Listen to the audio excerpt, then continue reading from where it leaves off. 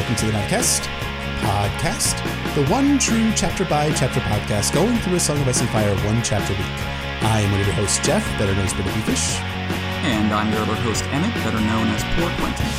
And welcome to the 76th episode of the Nightcast entitled Fool's Gold, an analysis of A Clash of Kings Sansa 1, in which King Joffrey Baratheon celebrates his birthday.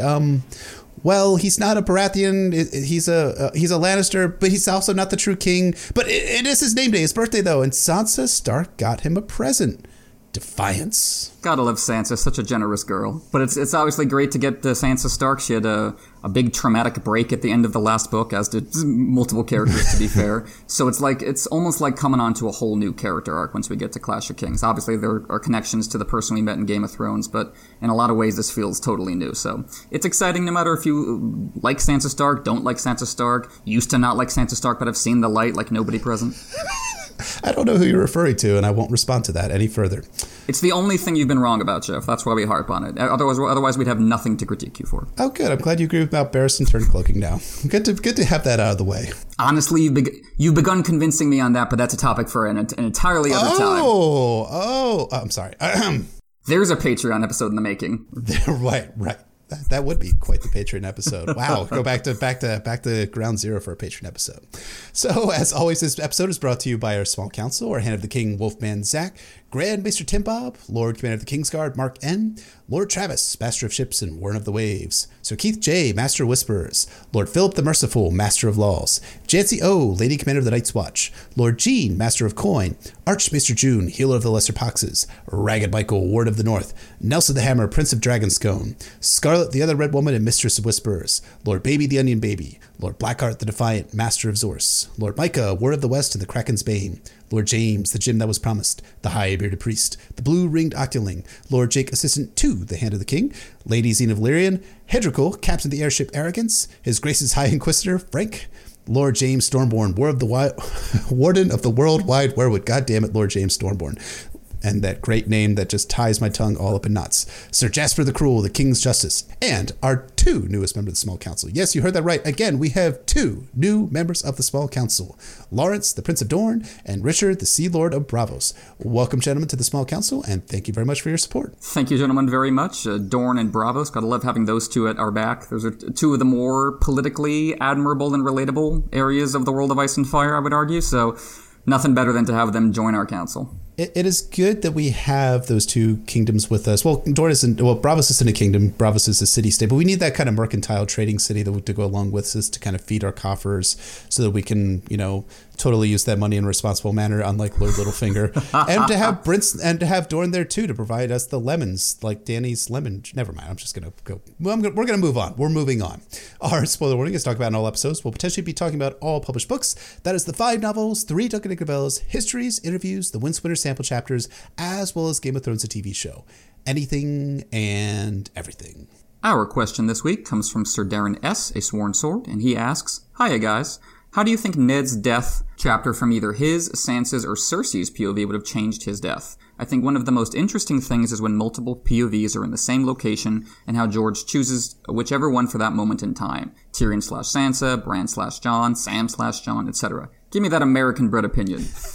Well, in terms of American-bred opinion, that's always more Jeff's territory than mine. That's a very interesting question. I think in terms of Ned's death from his POV, that's what we got in the show. That's what we got in Season 1, Episode 9, Baelor, was the execution of Ned Stark from his point of view as, like, the sound went out and, he looked to see that Arya was safe and then the sword came down. That was very much directed from his POV rather than Arya's. Sansa would be a different case, and Cersei I'd never even considered before, obviously, because she's not a POV until much later in the series, but that would be fascinating, too, given what she wants to happen and how it doesn't. What do you think about that, sir? So there's actually one other person that could be a potential point of view for Ned's death, and that's Sir Barristan Selmy, who was out in the audience when Ned Stark was executed. He was out on the steps of Baelor. I forgot that. Right. Yeah. It's kind of crazy. Like, you remember these like little touches in like the story as it starts to filter out. So like we do get a little bit of Cersei's and Barristan's point of views of Ned's death. Cersei's point of view would probably be like, oh my God, what the fuck are you doing? We had this all planned out. I did everything for you, my sweet poor baby son who I love dearly. And you did nothing wrong, my child. You did nothing wrong. But, you know, when she goes back, she thinks about how Littlefinger and Varys have worked out the terms. Everything was all worked out. But then suddenly, you know, Joffrey had ordered Ned's execution, which was just like totally odd and strange, right? Which again feeds a theory we talked about, I don't know even know how many episodes back now, about how Littlefinger was likely the one to counsel Joffrey to execute Ned Stark. So I think her point of view would be just terror and the realization that now she was in danger and now there was no chance of forestalling the war that was coming to Westeros in the form of the Starks and the Rivermen and the Tullys all joining up together. Barristan's point of view, I think, would be interesting. I think like Barristan looks at Ned Stark as kind of a near peer, at least in terms of like their lifestyle and their aging. So I do wonder whether Barristan, as he often does in his dance chapters, would like see reflections of himself in Ned Stark and wonder if the sword is coming for him next and that sort of thing. I think that would probably be what Barristan's point of view is. And to be like, well, just look at this. Look at how terrible the world is. Another good man falling down and dying. And here I stood, saw, and did nothing. Yet again, I just can't stop doing that, man. Like, why do I do that all the time? I should be better than what I am right now. So I think that would be Barristan's point of view, but I don't know. I'm willing to take suggestions from you as to what you think Barristan or Cersei would do in that circumstance. No, I think that's a great point that Barristan would he would see Ned's execution as further proof that the society he believed in is collapsing, but it would also make him feel more ashamed about his failure to do anything about it. Because you're right, Ned and Barristan both look at each other as like the last honest man. And right. they're the only ones who get along with each other. They're the only ones who stick up for Dany when Robert proposes that she be assassinated. So Barristan's POV would be interesting. Cersei's POV would be very interesting just because there's obviously a huge contradiction in terms of how she deals with Joffrey, treating him as her great, perfect, beloved son, but also staring down the barrel of all the terrible things he does. And we don't really deal with that contradiction from her POV because by the time she's a POV, Joffrey's dead. Right. So if she had been a POV earlier and we got to see her forced to deal with the fact that Joffrey is not only monstrous but really dumb, I think that could be interesting because, as we'll get into a long time down the road in A Feast for Crows, I think one of the primary pleasures of reading Cersei chapters is all the little rationalizations she makes and all the little lies she tells herself and how obvious it is when she's overlooking things. That's a lot of fun, and I think this could have been a great example of that. Yeah, it could have been, but, you know, I'm still glad we got it from Arya's point of view. I think that was an effective way that George told the story. And you do kind of wonder whether maybe at some point George was doing some experimenting with whether it could have come from Sansa's point of view, because that was the only other point of view he had at the time when he was writing a Game of Thrones. That's something that George has done in the past where he's experimented with different point of view characters, especially in A Dance with Dragons, where he was swapping Barristan and Quentyn's chapters at some points and kind of doing some Tyrion Barristan swapping too. Barristan basically was the guy Judge George was swapping in a lot for those dance chapters. So it's always possible that we could have seen that event from Sansa's point of view and that maybe there's a super early draft of Ned Stark's execution coming from Sansa's story. But I'm glad we got it from Arya's point of view. But I do think it's always interesting, it's always an interesting AU to consider it from someone else's point of view in the story. Absolutely. As Sir Darren said, there are multiple examples like that in the books where you have like the showdown at Queen's Crown from both Bran's POV and Jon's POV, where you have this literally the same event in the beginning of A Feast for Crows and the beginning of A Dance with Dragons told through Sam's eyes and then again through Jon's eyes. And obviously that one is basically a product of the writing process, kind of breaking down for those two books, but it is still really interesting to look at those, and it gives you a real sense of the limitations of each POV, like what is slightly outside their purview. And that's something that I think George generally does a good job with, is not only playing with information, but the lack of information to increase and heighten tension, especially with Sansa Stark, as we'll get into as we go. So thank you, Sir Darren S., for the question. If you want to ask us a question, you can go over to patreon.com/notacast ASOIAF. $10 a month and above patrons get the chance to ask us questions on the podcast, and we always love it. There's always like surprising questions or angles on the chapter we haven't thought of before, and it really enhances not only the listener experience, we hope, but also our experience. So thank you to everyone who sent a question, and keep them coming. Keep them coming, guys. We love them. Love the questions. It's always a great way to start the episodes, having your guys' input very early on. And we also wanted to announce briefly for you guys who are our $5 and above patrons, so just $5 a month or more, you do get a special bonus Patreon-only episode. And the next Patreon-only episode coming your guys' way is all about Fever Dream, a broad overview of the story that we are going to be picking up a chapter-by-chapter podcast starting next month on. So we figured before we would actually get into the chapters themselves, that we would give kind of some overview stuff, a little bit of background on the story and how George wrote it, talk about some of our expectations and some of the things that we like in the story so far as we're reading it. As we were talking about our patron-only episode for our 2 highest tiers, just before we came on here, we do have, I'm about 2/3 of the way through this reread. I think Emmett's a little bit behind that, but we are finding a lot of great, wonderful things that are going on in the book there, especially some parallels with The Song of Ice and Fire. Absolutely. And there's some really interesting links, but there's also some really interesting differences because Fever Dream is working in really an entirely different genre, or a couple different genres, really. It's got the vampire horror elements, but also the southern antebellum setting. And putting those together, I think, creates a really interesting... It's basically 2 kinds of Gothic. You know, the vampire Gothic and the southern Gothic brought together. And it works really well. So talking about that tone, talking about those themes, and all the really interesting characters, that's going to be a lot of fun. Yeah, man, I'm so looking forward to that. So that will be coming to your guys' way for our Small Council patrons starting on Monday the 26th. So if you guys are listening to this on the release date, that'll be out for our Small Council patrons that day. The 27th for our High Lords and Ladies patron tier. The 28th for our Sworn Sword patrons. And the 29th for all of our Poor Fellow. That is our $5 a month. That is our $5 a month or above patrons on the 29th of August. So we're looking forward to doing that. And so if you guys have never read Fever Dream or are interested in it, so if you've never read that or are interested in listening to more of our bonus episodes, I think we have 18 bonus episodes at this point in time. Check out our Patreon at patreon.com/NotaCast ASOIAF. But this episode is not about Patreon. It's not about Fever Dream. It's about Sansa Stark? Did I read that correctly? Sansa Stark? Salsa Stork? I can't make out what you wrote here. Yes. It's, Lady Lannister. I remember her. Yes. Lady Lannister, Nee Stark. Yes. Good stuff. So, here is the synopsis for A Clash of Kings. Love saying that we're in A Clash of Kings still. Here's the synopsis for A Clash of Kings, Sansa 1. It's Joffrey's name day, and the road is bright and windy. Sansa watches the comet overhead from her window tower and asks the knight Sir Aerys, the good Reachman Oakheart, what he thinks the comet is all about. Why, it's definitely a 1,000%, 1,000,000,000% Joffrey's comet. It represents his glory. The gods themselves have blessed Joffrey with a symbol in the sky, he says very, very loudly.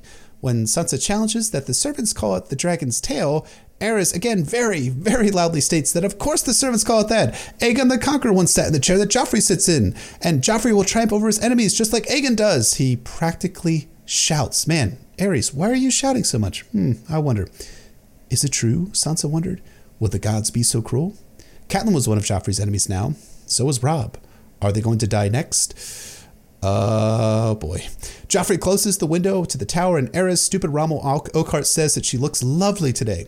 Sansa thanks Aerys, but she knows she's going to have to attend the tourney in Joffrey's honor. So she's taken special care for her appearance and clothes, and she's wearing long sleeves to cover up the bruises that Sir Boros Blount had left her after Joffrey found out that Robb Stark had been proclaimed King of the North. Fuck you, Joffrey. Hate you. Hope you die soon. And you will.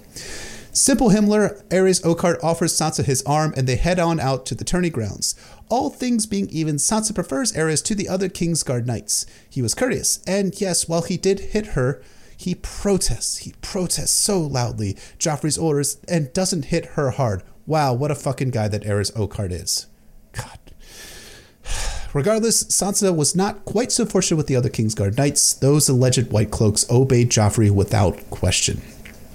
As Sansa and Aerys walk out to the gate, I say Aerys, is it Aerys or Aerys? I don't care. As Sansa and Aerys walk out to the tourney grounds, Sansa asks who will win, and Aerys says that he will win, but he's not precisely thrilled about the potential victory.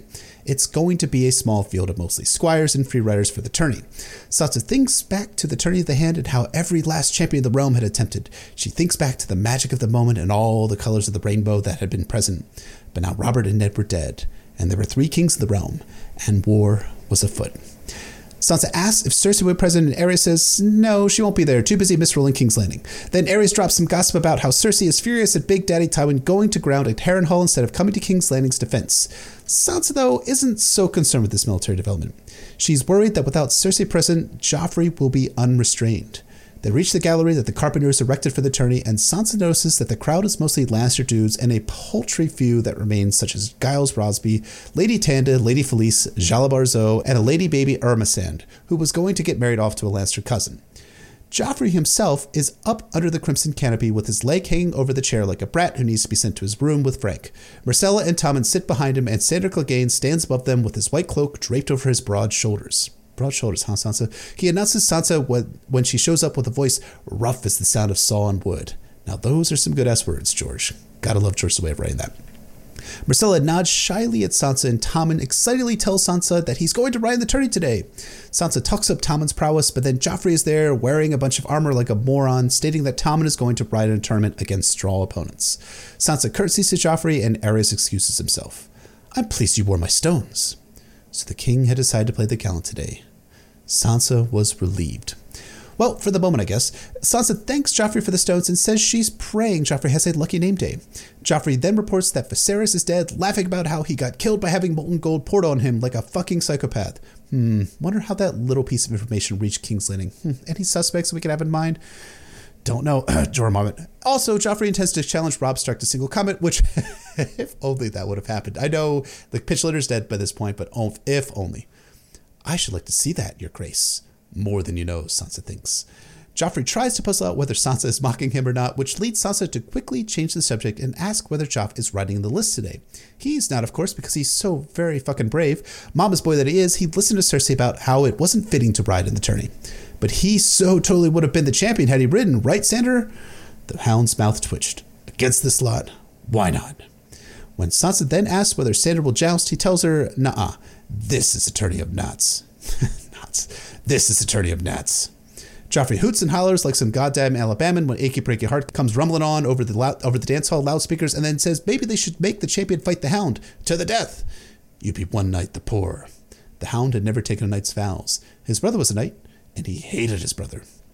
Finally, the trumpets blare, and we're on to the tourney of gnats. First in the chute is Sir Meryn Trant, who rides against Sir Hobber Redwine. Meryn trunts his Hobber in the second tilt. Poorly written, Joffrey declares. Next, Sir Balon Swan comes up decked out in swans. He faces off against Moros Slint, Janos Slint's son.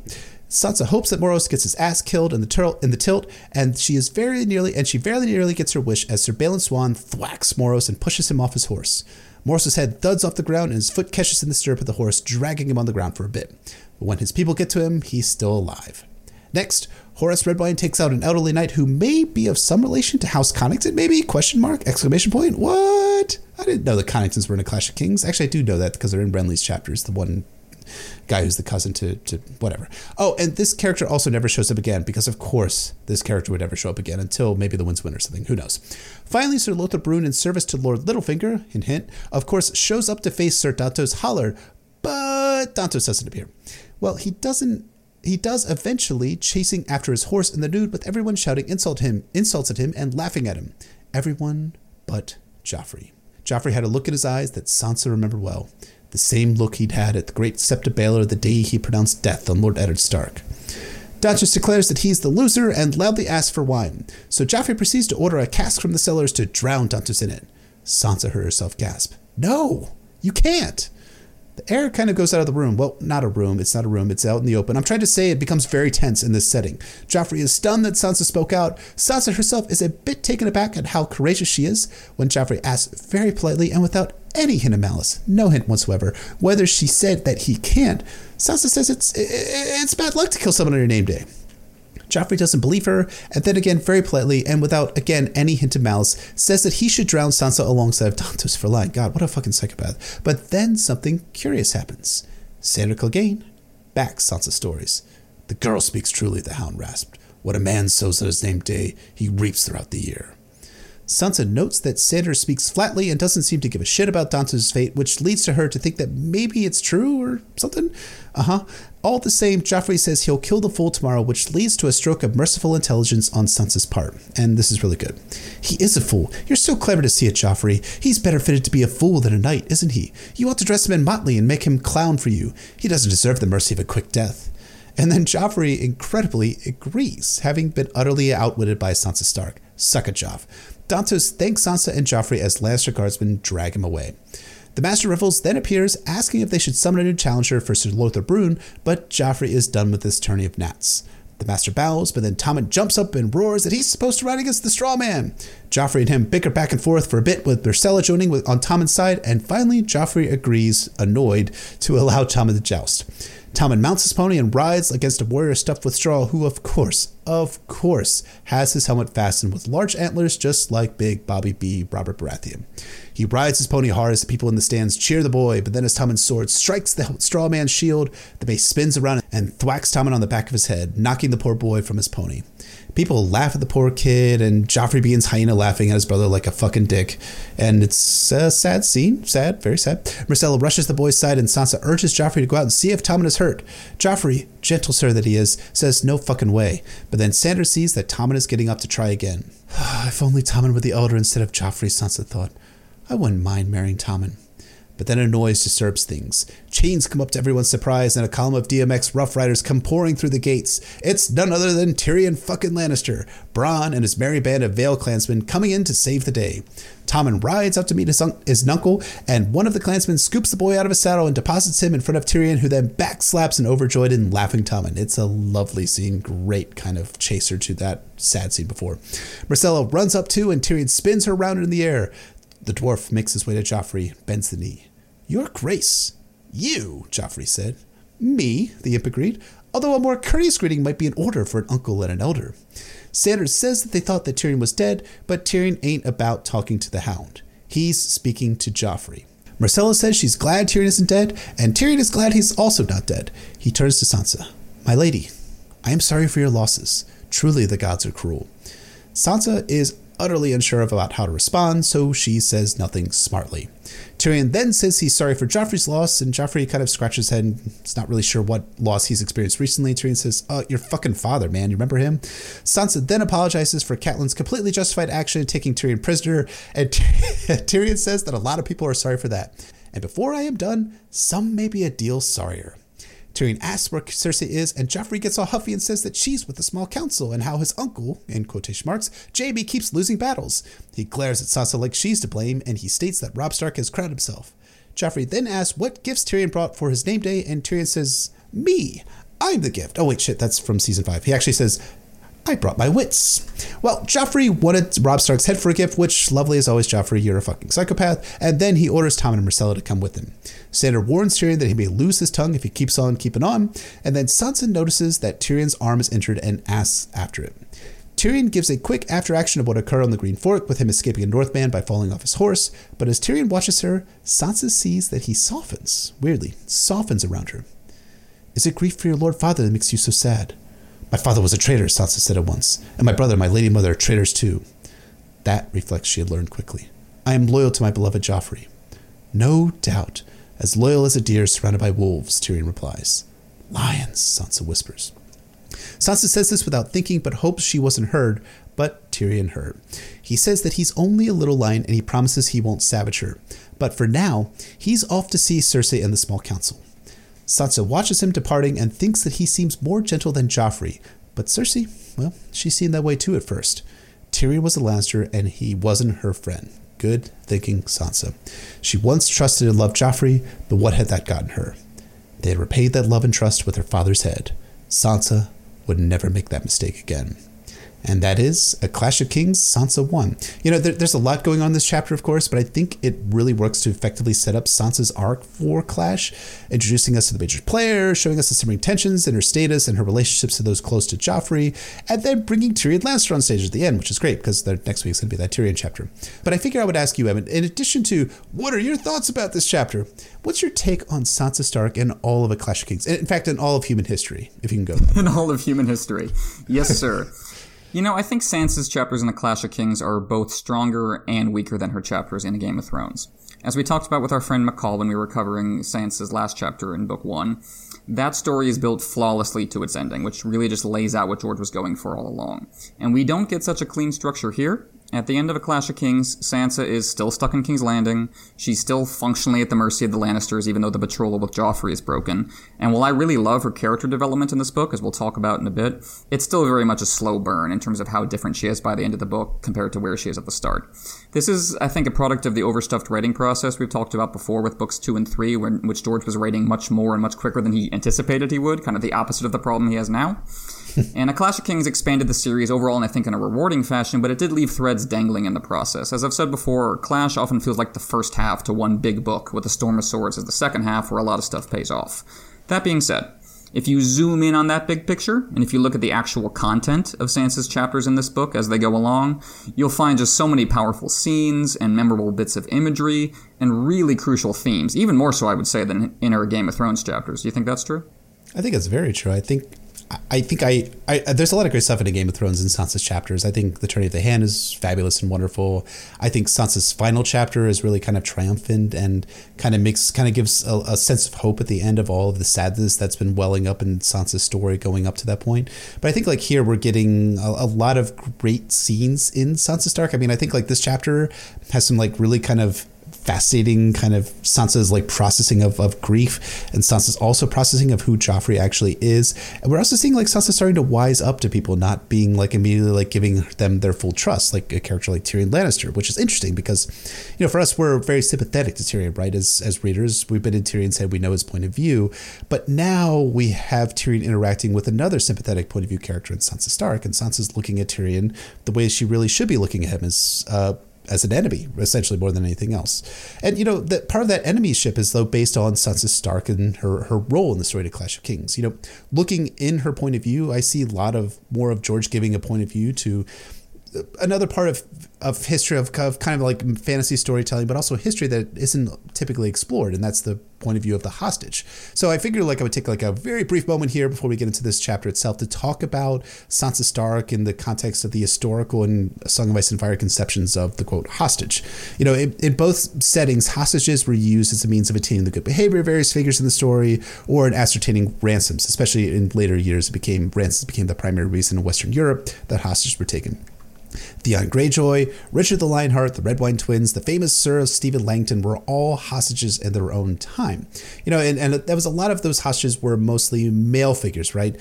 Richard the Lionheart was taken as a hostage for a ransom. The Redwyne twins are taken hostage for Paxter Redwyne's good behavior. Sir Stephen Langton was taken as a hostage as a child against his father's good behavior. You know, but those were all male figures, right? In the historical setting, though, were women taken as hostage. And yes, that actually did happen. The use of women as hostages came as a rather late development in medieval history, kind of like the 11th and 12th centuries, more towards the 12th centuries.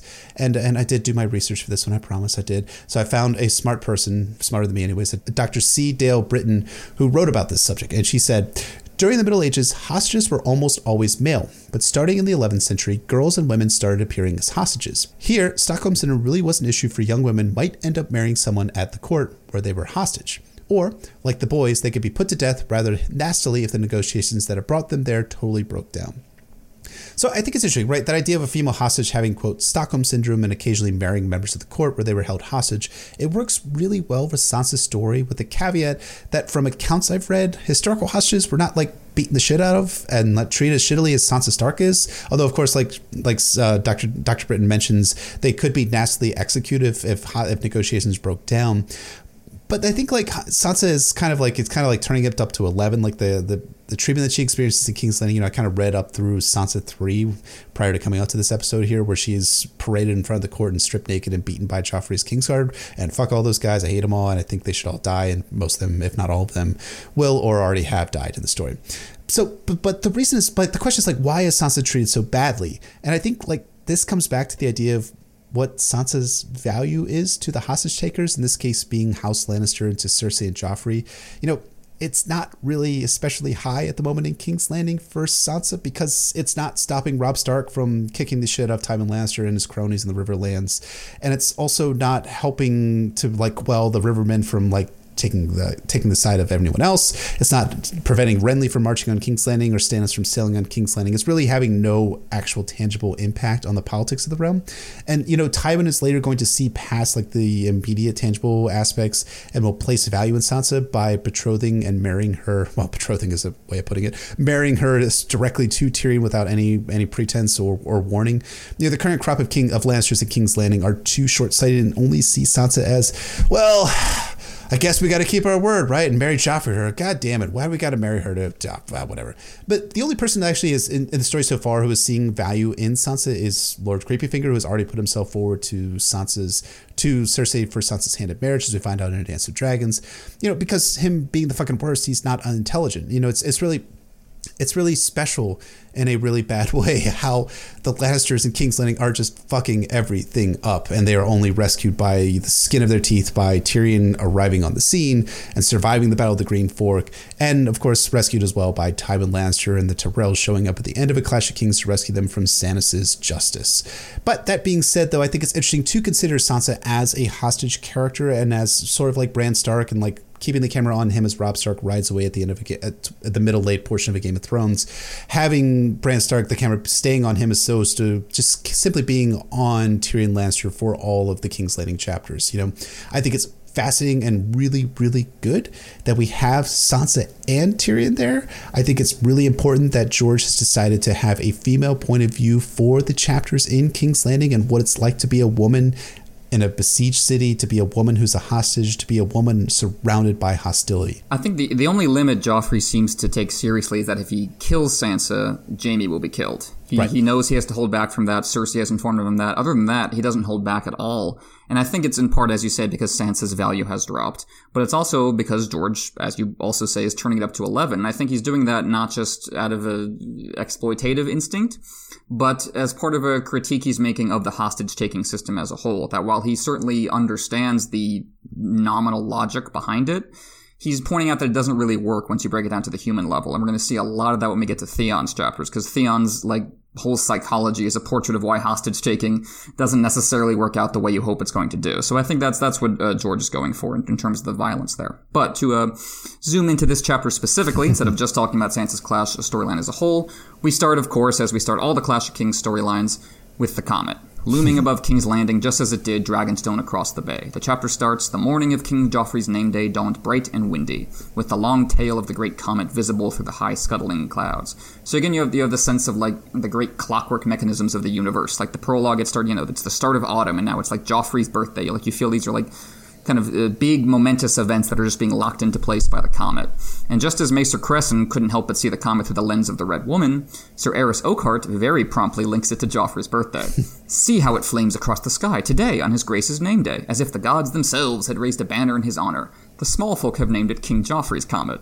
And that's just so different from how Cressen was looking at the comet, not just because they're in different environments talking about different things, but just the mood and their approach is so different. Like Cressen's fear that the comet was linked to Melisandre was genuine. It was irrational, but it was genuine. It was something he really felt. It was this interior state.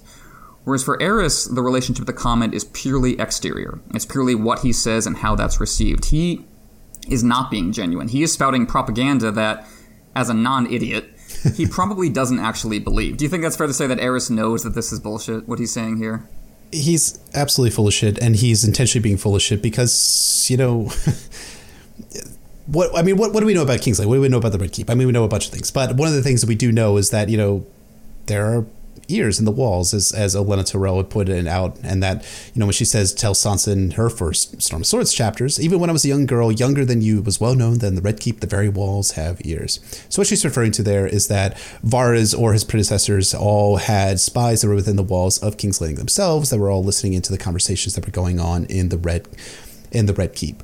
So, I mean, given the early stages of where we're at right now in Joffrey's reign of terror, I mean, there's no Tyrion Lannister figure there who's able to restrain some of Joffrey's worst impulses. I do wonder whether Aerys Weakheart, whatever you want to call him, he's attempting to avoid getting his ass killed by having one of Varys' spiders be there and listening in on what's going on and then reporting to Joffrey what's happening, like, oh, Sir Aerys Oakheart. And we do see this in Tyrion's second chapter in A Clash of Kings, how Varys has this grand list of let me tell you, these are the following people that have committed treasons against Joffrey. What do you want to do with them? So I think Aerys Oakheart is very wisely, in some sense, attempting to prevent getting killed unnecessarily. But at the same time, God, he's such a spineless little turd. I mean, Aerys Oakheart he's such a fucking spineless turd. I mean, I don't hate him the same way I hate a lot of the other figures in King's Landing, but I do find him to be nearly as culpable, if not all the way as culpable as he is, as they are, as the really, really bad ones are. Agreed there, and I'll expand on that in a little bit, Yep. But I think everyone knows that George uses the comet as this Rorschach blot to reflect back on the people trying to interpret it. I think that's obvious. That's a well-established part of the analysis of A Clash of Kings.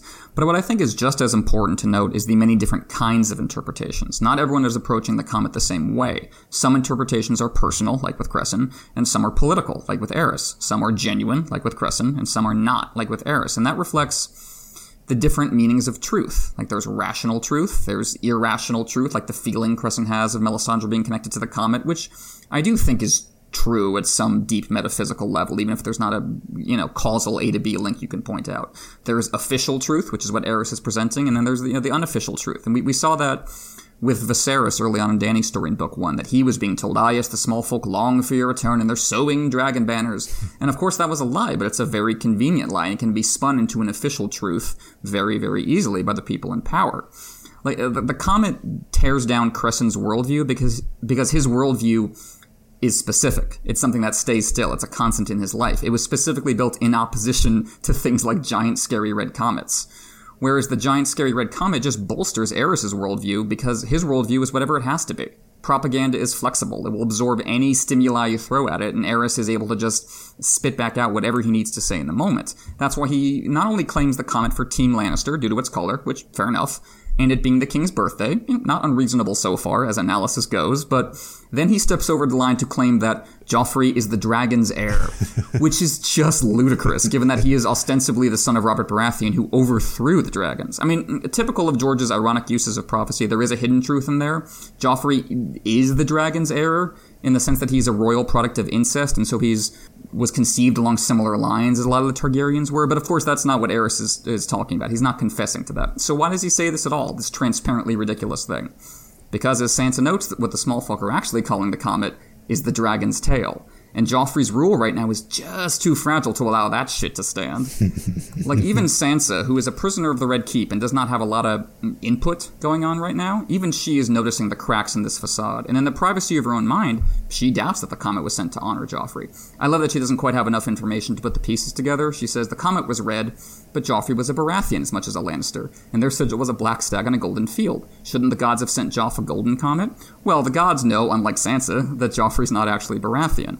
And it's hilarious that Aerys has to implicitly admit that for his framing of the comet as the Lannister banner to work, as well as hijacking the Targaryen claim. I think that's why George is using Aerys specifically as the mouthpiece in this scene, rather than one of the dumber or more soulless members of the Kingsguard like Boros Blount or Meryn Trant or Mandon Moore.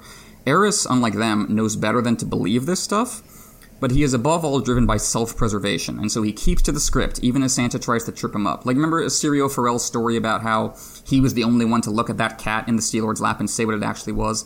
Aerys is lying about the cat. That's what he's doing here. He has to point at the fool's gold and call it the real deal. That's a great parallel. I never thought about that, about Syrio Forel and looking at the cat and being like, yes, that is actually a cat. And was it a male cat, right? It's supposed to be a female cat and stuff like that. Right, and had its ear chewed off and wasn't as pretty as everyone else was. Everyone else was just flattering it endlessly. And that's what Aerys is doing here. Yeah, and I think Aerys functions as an interesting subject in the story. Yes, he will get one point of view chapter in A Feast for Crows, which apparently George regrets now. We can talk about that later on. But at the same time, I do think that he's, and I will talk about this a little bit more, but I do think he represents something about knighthood that is important in George's examination and interrogation of the military order of Westeros and the specific noble order of knighthood in Westeros. But I do think that he is basically a mouthpiece for propaganda here because he doesn't want to get his ass killed, but at the same time, he's also just a good reachman, just following the orders, right? I mean, that's ultimately who he is in the story. And yes, he might have regrets about this later on, as many former members of the German military of the 1930s and 1940s claim to have regrets about following orders under a bad and evil regime.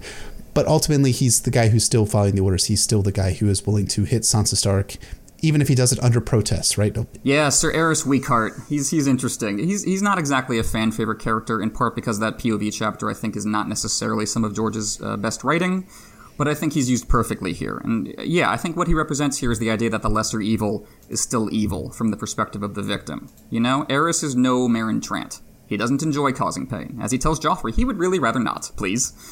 But when it comes down to who will suffer, him or Sansa, he chooses Sansa.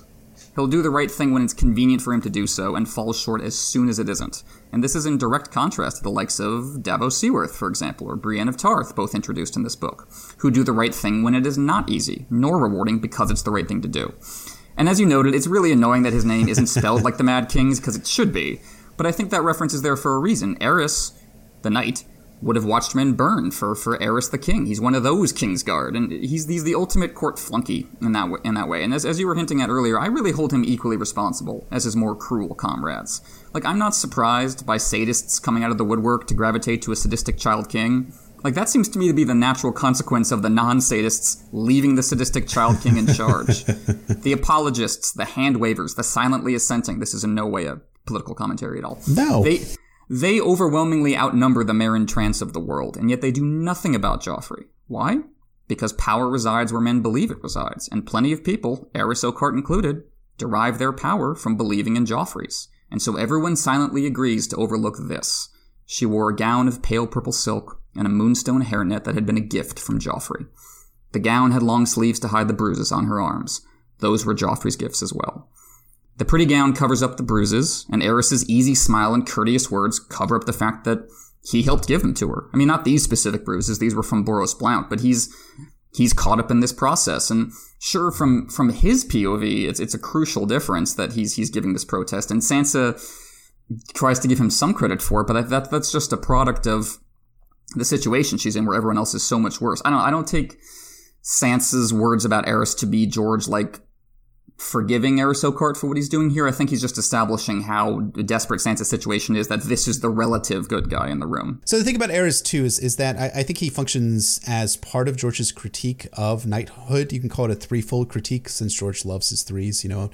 I think, like, when we have people like Gregor Clegane, Amory Lorch, Meryn Trant, you know, people who are Mandon Moore, who are just soulless, people who love violence and murder and killing, and those people are promoted within the military structure and the nobility of Westeros for their, you know, propensity for violence. On the other hand, you have your people like your Barristan Selmys, who are like typically your good guys. We talked about him at the very early on in this episode itself, and how he was a good guy, right? He's a noble guy. He wanted to do the right thing all along, but yet when he came to the point where he had Aerys the Second Targaryen doing terrible, horrible, murderous things or sexual assault things in the realm, he stood, saw, and did nothing. You know, Barristan didn't participate in Aerys' cruelties as far as we know, but he just stood there and watched them and didn't do a fucking thing. And then you also have your Aerys Oakhearts, which I think is another segment of George's critique of it. He's just the kind of the good bloke guy, right? He obeys the moral commands, sure, but, you know, it's not like he has much of a choice in the matter, because he's a knight and he has to obey, like, those commands. He has to do those horrible fucking things. And when vows conflict, when, like, his vow to protect the innocent conflicts with his vow to obey the king, he's going to favor the king every single time. And yeah, he will kind of flinch away and be like, "Nah, man, I can't do that. That's not right for me to hit a girl." He's still going to hit Sansa Stark when Joffrey orders it, even under protest. And he's not going to flinch from political authority, whether it be Aerys, Tywin, or Joffrey. And I mean Aerys Oakheart, not just in terms of him specifically, but about the broader context of those types of knights and those types of military figures who are willing to obey moral commands, even under protest, and still carry out immoral deeds, because a person in political authority tells them that they have to do that. And that's part of the critique that George has for these characters. Now, it would be a totally nihilistic critique if it was just these guys all suck, everything sucks. But George does provide us a counterbalance to those bad forms of knighthood, in the forms like you were talking about before, Brienne of Tarth and Davos Seaworth. Do you think that's fair? Yeah, they're at one end of a spectrum, the likes of Meryn Trant and Gregor at the other end, and then somewhere in that gray little middle you got Aerys Oakheart. And I think it's important to have him there because no one can relate to Gregor Clegane, right? If you can, that's trouble. But I think seek help. Exactly. But I think people can see themselves in Aerys Oakheart, and I think that's more insidious, that someone who wouldn't think of themselves as the kind of person who would beat an innocent girl ends up being that person. I think you can, so much of A Clash of Kings is George exploring that tipping point, that crossing of the line. You see that with Stannis, you see that with Theon, you see that with a bunch of different characters in this book. And as Sansa will note after Joffrey has her beaten in open court, these Kingsguard knights taking part is in flagrant violation of their knighthood vows, which stress the importance of protecting the young, protecting the innocent, protecting women, and they have nothing to say about obeying the king. Just as Jon says about the Night's Watch vows when he's arguing with his subordinates about it in Dance with Dragons, that we are here to guard the realms of men. Our vows don't say anything about clinging to every inch of land and holding on to all the castles and protecting the borders that Stannis say are the borders. That's not what we're here to do. And I think the same thing is true for the Kingsguard. Our friend Stephen Atwell has argued that the knight's vows come first because you take them first, so they should supersede any vows you take as a Kingsguard knight specifically to obey the king. which is something I think deep down Jaime agrees with, even though it's covered up with years of kind of horror and alienation and so forth. People like Aerys give Joffrey cover and legitimacy. Like Tywin noted back in Book 1 that Barristan lent honor to whomever he served. And along the same lines, Aerys is culpable in normalizing the new Mad King. It's this struggle you see in real-world politics when you have a leader that is doing terrible things and you have people making this choice of like, okay, if I go work for him, maybe I can steer in a better direction, maybe I can limit the damage, maybe I can convince them to go down a better path. But then the flip side of it is, you just by being there, just your presence, makes that leader seem more rational and responsible than they actually are. People can say, oh, how bad could Joffrey be? Aerys Oakheart is in his Kingsguard. Aerys Oakheart's not a monstrous man. He's courteous and handsome, always has a smile. How bad could Joffrey possibly be? And this is especially true given that Joffrey is a child, and he can't do most of his own violence. He needs these knights to do it for him, and they do. I feel like at some level, Aerys knows all of this. And he... when we get to A Feast for Crows, and we get that one POV chapter, we get this interesting passage when Arianne brings up how horrible Joffrey is. Joffrey. He'd been a handsome lad, tall and strong for his age, but that was all the good that could be said of him. It's still a shame to Sir Aerys to remember all the times he'd struck that poor Stark girl at the boy's command. When Tyrion had chosen him to go with Myrcella to Dorne, he lit a candle to the warrior in thanks. And the first read of that is he's lighting the candle in thanks because he doesn't have to hear the order to beat Sansa anymore. That decision is kind of being taken out of his hands, so to speak, when he's being sent to Dorne. But on this reread, I started thinking maybe what he's really thanking the warrior for is a chance to redeem himself. Like if he can protect Myrcella and keep her safe, it'll make up for what he did to Sansa. And maybe that's part of why he freaks out so much when that plan falls apart, and that's why he tries to go out in a blaze of glory on Myrcella's behalf, so he can die a better man than he lived. Do you think that's the thing that makes sense? That's actually a great point. I think it's the first really convincing theory that I've seen why Aerys Oakheart rushed against Areo Hotah aboard the ship. I think like Barristan Selmy. I don't think that they're one and the same. I think that Aerys Oakheart is a much lesser knight than Barristan Selmy. At the same time, there are parallels between the two characters in that they do feel immense guilt over what they did in the form of Aerys Oakheart, what they didn't do in the form of Barristan Selmy. So when we have Aerys has the chance to go to Dorne to protect Myrcella, he does look at it as his kind of own personal redemption arc, right? He's looking at protecting an innocent girl as a way that he can recover some of the honor that he lost as a result of serving in Joffrey's Kingsguard. You are alluding to, you are being more implicit and more subtle about this, but I will be less subtle about this. There are certain members of the Trump administration who have kind of come out of the Trump administration. You're kind of mooches, so to speak. Was Anthony Scaramucci, right? Is that Anthony Scaramucci, exactly. That's what I think every time. It's like that sounds like an offensive slur someone would come up with to make fun of Italian names. But nope, that's his name. Scaramucci. Okay, I'll get shit for that, but that's okay. But he's come out of the Trump administration now. He was only in there very briefly, and he's like, oh well, now I'm super against this guy. Let me do all these things to kind of prevent myself from being associated and tagged with him, and let me recover some of my honor that I formerly had before I went to the Trump administration. And I don't. Well, I'm not going to be a political prognosticator here on the Anatacast podcast, but I don't think that it will necessarily lend itself to good things for the Mooch's favor in the long term. The same way that I don't. Well, ultimately, that we do know that Sir Aerys Oakheart's attempt to regain his honor leads to his beheading in the form of, being the business end of Areo Hotah's acts, which is interesting. It's interesting. I think it's a good reflection on him as a character. It is the tragedy of knighthood, if you want to put it that way, that these guys are all lending legitimacy to an evil king. At the same time, they're all trying to flee as quickly as they possibly can. It's just like Boros Blunt as well later on tries to get the fuck out of Dodge and takes Tommen out to, was it Rosby, is what I want to say? Mm-hmm. He tries to get out of the situation too, but they all can't. They all are brought back. Ultimately, Boros Blunt is brought back to the service of Joffrey at the end of A Clash of Kings. Aerys Oakheart, he ends up dying because of the shame that he feels over Sansa Stark. He needs to do the same thing for Myrcella and try to protect a girl for once instead of beat her. That's a great point. I'd never thought of that. They can't escape it. The orbit just draws them back in. It's like the Bloody Mummers.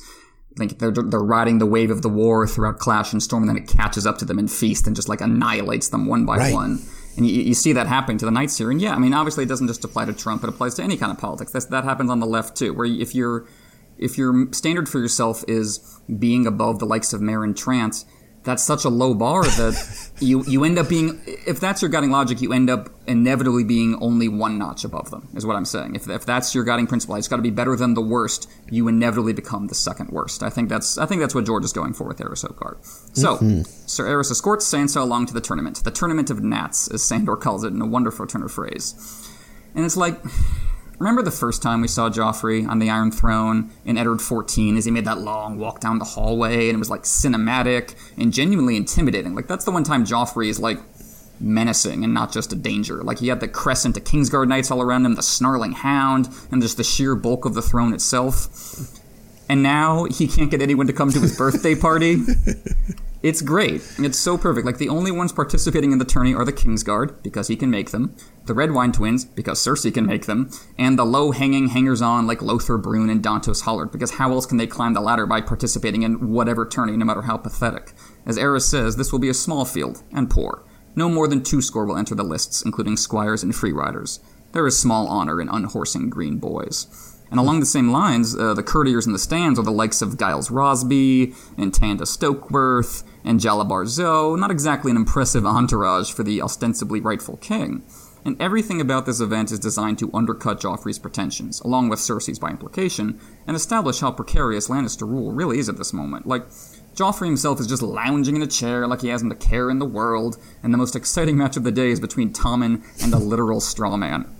It's similar to how Stannis is introduced with a tiny army at his back, or how the Greyjoys are introduced not having very many men, or Robb is introduced in this book with his largish army kind of scattered all over the place, even as George plunges us into the dynamics of the clashing kings and gets a lot of drama out of that. He wants us to notice how they all think they're more important and impressive than they really are. Do you think that's fair? It's important that George establishes weaknesses for these characters like I talked about before, but he also wants to kind of take the luster out of their reigns, right? He wants to take the fact that Renly's army is, he's a paper tiger. He has an enormous, that's right, that's his brother Robert. Renly has an enormous army surrounding himself, but as soon as Renly dies, poof, gone.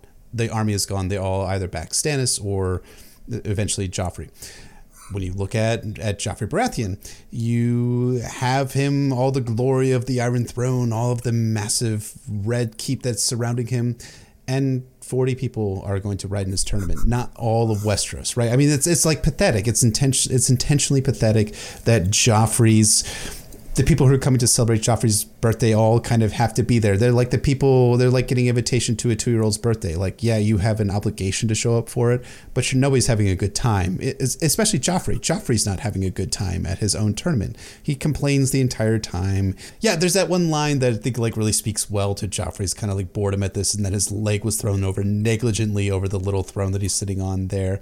Nobody's having a good time here, and the reason why nobody's having a good time is, yes, Joffrey's a fucking psychopath, but also the entire realm is at war and Joffrey is playing at games here. And I love the little detail that George puts in, that Joffrey is donned in his armor as if he's expecting attack on the city at this very moment, and like no one else is. And you're like, George is painting the picture here that Joffrey's the glittering person who sat the Iron Throne in Eddard XIV, the guy who stood over Sansa Stark in Sansa's 5th chapter and promised mercy for her father. That guy is pathetic, and his realm and his reign is pathetic. And that's important that it's pathetic because it establishes him kind of as an underdog, right? And kind of establishes him as an underdog, which does help to set some foundation for stuff that it's going to happen in the Battle of the Blackwater later in the book. Exactly. You got to have the Lannisters at their lowest point now, so it's shocking when they come into their glory, so to speak, at the Battle of the Blackwater, and their reign goes undisputed, or at least less disputed, at least for a little while. Eventually, it falls apart again. But yeah, that's the arc for the Lannister regime over the course of A Clash of Kings, as we'll get into a lot in those early Tyrion chapters. They're in trouble now, and they're in charge at the end. And this sense of like a kind of collapse and ruin, and the image falling away for the Lannisters, all that ties perfectly into Sansa's character arc. Like, to come back to kind of the religious-ish metaphor I always use with these characters, like, for Sansa, the first book was this kind of state of divine grace, at least at first. And now this is the fall. Now this is her seeing things for what they really are. That kind of golden filigree of life being better than the songs that was over her eyes at the Hands tourney, that's been ripped away. Not completely. It's still in there in bits and pieces. But she's seeing the world much differently. And George captures that perfectly by comparing the two storylines to each other in the forms of the tourneys. The last tourney had been different, Sansa reflected. King Robert had staged it in her father's honor. High lords and fabled champions had come from all over the realm to compete, and the whole city had turned out to watch. She remembered the splendor of it. The field of pavilions along the river with a knight's shield hung before each door, the long rows of silken pennants waving in the wind, the gleam of sunlight on bright steel and gilded spurs. The days had rung to the sounds of trumpets and pounding hooves, and the nights had been full of feasts and song. Those had been the most magical days of her life, but they seemed a memory from another age now. Robert Baratheon was dead, and her father as well, beheaded for a traitor on the steps of the great sept of Baelor. Now there were 3 kings in the land, soon to be 4, soon to be 5, and war raged beyond the Trident while the city filled with desperate men. Small wonder that they had to hold Joff's tournament behind the thick stone walls of the Red Keep. It's just such a perfect paragraph, because part of what George is doing there is just like the last season on Sansa Stark. Gonna get you guys all caught up like the beginning of an episode. It's just that's her Game of Thrones arc perfectly captured in a paragraph. Those had been the most magical days of her life, but they seemed a memory from another age now. And I love that stinger at the end, that's why they're holding Joff's tournament behind the walls of the Red Keep, because as soon as you step outside the Red Keep, it becomes obvious that the Lannister regime is collapsing. Only here in this little bubble can they keep that fiction alive, and even here, it's not working. So that paragraph links Sansa's downfall to that of the realm. As she has lost her innocence, the, quote, taste of summer that Robert spoke of has given way to autumn, and the realm of plenty and peace has given way to the realm at war. Splendor is a memory from another age now, and so Joffrey's court is withered and, as you said, pathetic. And that reflects how she now knows better than to trust him.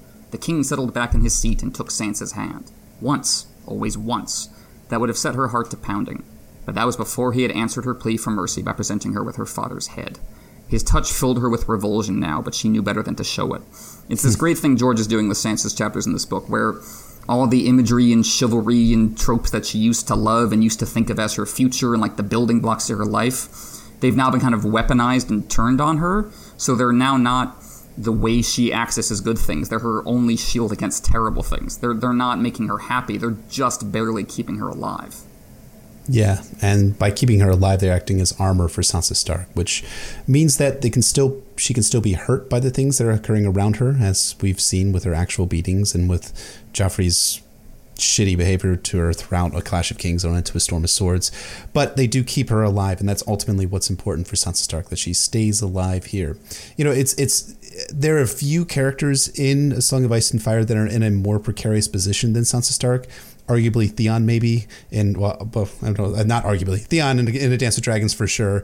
But Sansa here is in danger by a number of things that could happen to her. She's in danger from Joffrey and his psychopathy and the fact that he can have her killed at any point in time.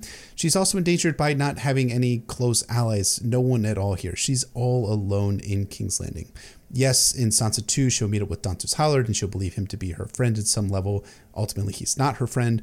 But at the same time, like, she's literally like all alone here, and she has to survive that. Like, I don't know how to emphasize that more than that. She has to survive as a 12-year-old or 11 or 12-year-old in King's Landing, all alone with enemies all around her, and she does survive. I mean, I think that should be a testament to Sansa Stark as a character and to Sansa Stark and the ability that she's able to not reject the things that made her who she was early on, but by recognizing the realistic reality, that's a turn phrase, behind the things, right? The songs, the stories, the knights, the kings, the princes, all the gallantry and the nobility and the chivalry that she's so loved early on. She's looking at it with a realistic lens, and that realistic lens is allowing her to survive. But it's not all bad news in King's Landing, though. There are the fact that, yes, Joffrey's a little shit, but he's got 2 beautiful, fallen, tragically doomed angels at his side as well, namely his siblings. Yes, of course. Joffrey versus Tommen and Myrcella is such a great contrast, and one that speaks to the war going on in Sansa's head. Because, yeah, you're right. It's not, she can't just completely flip over and become as cynical and as selfish as someone like Littlefinger. It's a dialectical process, right? There's the thesis of her original worldview and now the brutal antithesis, and she has to try to forge something new out of the combination that is not as naive as her original worldview, but not as cynical as the worldview she's being presented with. And you see that with the quote-unquote Baratheon kids, that, you know, Joffrey is the worst possible version of all those ideals going sour, and Tommen and Myrcella are the ones who are still innocent. And I think it stood out on reread that they're clearly the analogs to their not actually cousin Shireen, that they're the rays of light in this dark place. Shireen is the one flickering ray of light on Dragonstone. Tom and Myrcella are the flickering rays of light here in King's Landing. And of course, yeah, they're just as doomed. Sigh. I love that it's so bittersweet that Tommen, like, he clearly doesn't realize that Sansa is now a hostage. Like, he's talking to her as if she's still just Joffrey's betrothed and nothing has happened. He doesn't even seem to be aware of the shift because of how innocent he is. And Sansa doesn't, like... I love that Sansa doesn't, like, mock him internally for that, to think, oh, you stupid little kid. She thinks wistfully of, like, how much he reminds her of Bran, both future kings, if the show is to be believed. How much easier he would be as a fiancé, which comes back later when that's what kind of guides the Tyrell's logic in the Storm of Swords, that Tommen is much easier to control. And Tommen's, like, the only one genuinely enjoying the day. As you say, no one is having fun, everyone is bored or uncomfortable or paranoid. Tommen is the only one having a nice time. And, he goes out to have his little joust and he falls. Myrcella is concerned. She says, oh, and runs out to take care of him. Again, unlike Joffrey, who's just, like, sitting back mocking him, as you said. And Myrcella gets this great gem of a line. We're children, Myrcella declared haughtily. We're supposed to be childish. Which is great just as a solid burn on Joff, as Sandor points out.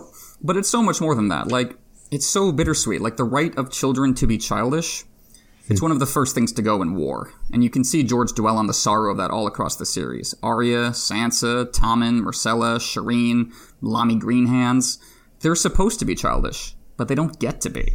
So Tommen and Myrcella's oasis is so fragile, and both Sansa and Sandor know that, and yet they oddly approve. They kind of love how innocent Tommen and Myrcella are, and you can see them kind of struggle to the point of, like, they want to maintain that. Like, Sandor says about Tommen, the boy has courage. He's going to try again, which is like, Sandor's not praising anybody else at this tourney, but he zeroes on this little kid fighting a straw man as the one to praise.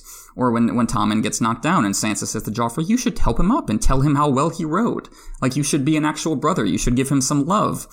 And it's Joffrey, in contrast, it's not just that he's cynical, it's that he's this lethal mix of childishness and cynicism. He's like the worst of both worlds. He's more informed on and engaged with the big picture than his siblings. Like, he knows that Sansa is a prisoner, obviously. He's heard about Viserys' death, which, Tommen and Myrcella wouldn't even be told about.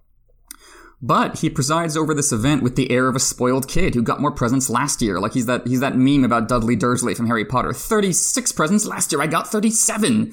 That's Joffrey in this chapter. And those two sides of his personality, they come together as the day goes on. Because Joffrey the birthday boy is just pissed that no one came to his party. But Joffrey the king realizes that this is tantamount to disrespecting his crown. So he starts off playing the gallant, as Sansa says, but when his environment refuses to support that, well, that's when the claws come out. And, this is within a political context in which, as Sansa says, the stag crown, which used to be the establishment, has suddenly come to signify the enemy. The Lannisters are surrounded and outnumbered, and that's what makes Joffrey even more dangerous than he would otherwise be. Like, a tantrum like this is so much more dangerous when it's backed by state power. Right, and that's a feature of Joffrey's story, if you want to call it that, in A Clash of Kings. When Robb Stark beats the living piss out of the Lannisters in the Westerlands, he has Sansa Stark brought before the throne and has her beaten and stripped naked in front of all of the court. You talked about, and I think it's a great point, you talked about him having a lethal mix of childishness and cynicism. And, there's a part of childishness that I think, some people who don't have kids look at childishness and be like, oh, isn't that so cute? But there's also another side of being a kid, too, which I remember really well when I was 6, 7, 8, 9 years old, which is that kind of brutal, evil side as well, like the bullying side, the side that kind of looks at violence and kind of sees that as really, really cool. And maybe that's not evil necessarily, but I think that is a part of being a kid, is looking at, the violence in cartoons and being like, oh, that's neat, right? Watching people blow up and die and things like that. I was the kid who used to draw pictures of American soldiers parachuting into East Germany in order to liberate from the commies when I was 4 or 5 years old. So that's kind of course. So playing to type here. So that's another part of being a kid. The problem is that Joffrey has power. He has an actual voice to utilize those violent fantasies and bring them to life. So we saw that at the end of A Game of Thrones, where Joffrey is having people fight to the death always, and having, some woman who's coming to mourn her husband and wanting to take his stuff away and being able to bury him. Oh, well, she must be a traitor too. Execute her. That's really the part of the danger and kind of the savagery of Joffrey Baratheon is not just that he's just this psychopath, right? I mean, I think it's so easy to dismiss him as a psychopath, but he's a psychopath and he's a child, and he has power too to inflict the maximum amount of harm possible on people, whether they be innocents or not so innocents. Exactly. He's just playing with his toys, except his toys are people. Right. That's the problem. If he was just having these like horrible, violent fantasies playing with toys, like that might still be something to watch, but that wouldn't be like the immediate horrible danger he's putting grown men and women and young people like Sansa in all the time. So again, that comes back to what I was saying earlier about the critique gets reflected back onto the adults, arguably even more than Joffrey, that no one is stopping this horrible child and removing him from power. Speaking of the adults, we covered Aerys Oakheart earlier, but this chapter also reestablishes two characters that will be very central to Sansa's story in A Clash of Kings, especially in relation to each other, although that part's not made clear yet. And those two are Dontos Hollard and Sandor Clegane. I love how George introduces Sandor in this chapter as looking, quote, somehow unnatural in his new white cloak, jarring as the contrast is with his burned face. Like, again, that duality. The white cloak is the image of the Lannister regime, and the burned face is the reality, especially because the man who burned that face, Gregor Clegane, is currently out there burning the Riverlands on Tywin's orders. Like, Sandor's face represents the bill coming due. But then again, he's the inverse of Aerys, in that despite being on the surface the embodiment of roughness, he arguably earns that cloak more than any of his brothers, and we start to see that here.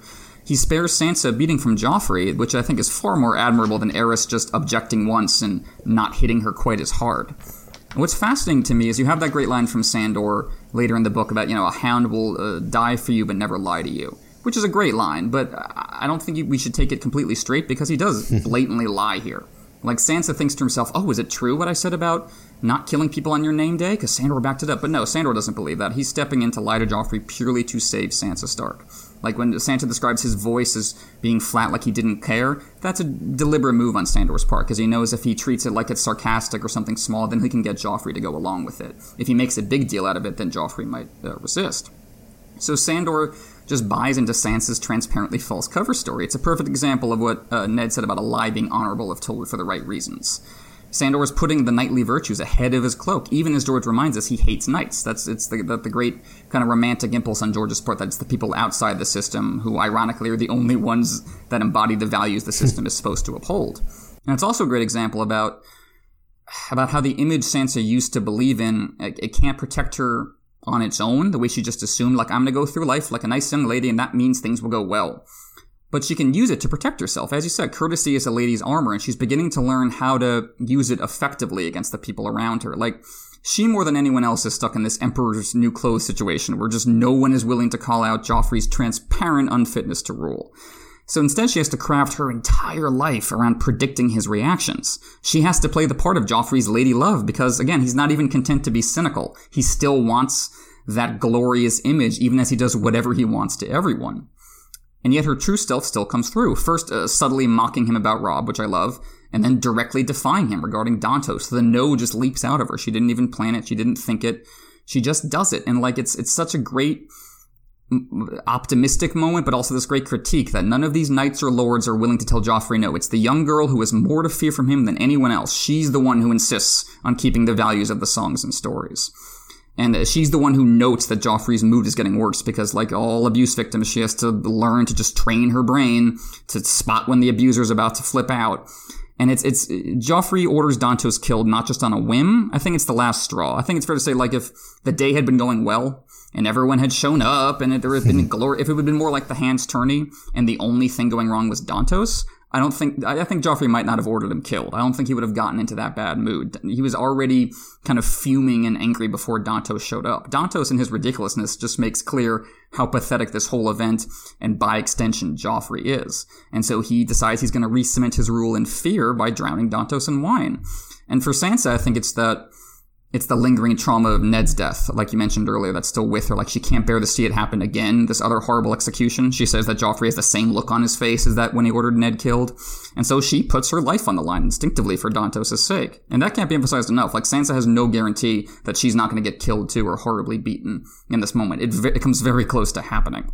Aerys used the notion of Joffrey's birthday being really important as propaganda. Again, as a way to seem like a good Lannister loyalist. But Sansa, when she comes up with this cock and bull story about you shouldn't hurt someone on your name day, she's using that idea to save a life, which makes her just, I think, so much more impressive and admirable a human being than Eris Oakheart. And you can see her good heart elsewhere, all across this chapter. The fact that she feels bad for Tommen and wants him taken care of. The fact that she wishes harm upon Moro Slint and then immediately takes it back when she sees it might actually happen to him, which is great because you can certainly understand Sansa feeling that instinctive revulsion for the son of the man who helped behead her father. But on the other hand, of course, it's not Moro Slint's fault that his dad is horrible. Like, that's not up to him. We don't know anything about this kid. He might be perfectly sweet. So the Sansa understands, oh, okay, I shouldn't be that kind of person. I shouldn't do the Stannis thing where my anger at this one person becomes my all-consuming anger at everybody. Like, I gotta hold myself back and be very specific about who my enemy is and who's causing the problems, which, of course, comes up when Tyrion shows up. Yeah, and I think one of the cool things about Sansa rejecting her anger against Moro Slint is like you can almost frame it as her rejection of vengeance, right? The idea that Sansa had seen her father die and at the hands of Moro Slint's father, Janos Slint, but when she's wishing harm upon this kid, right? He probably a teenager at the very least, and she sees him actually suffering violence. She's like, no, that's not what I actually want. So I think it's really good on Sansa's part. She's learning to progress beyond the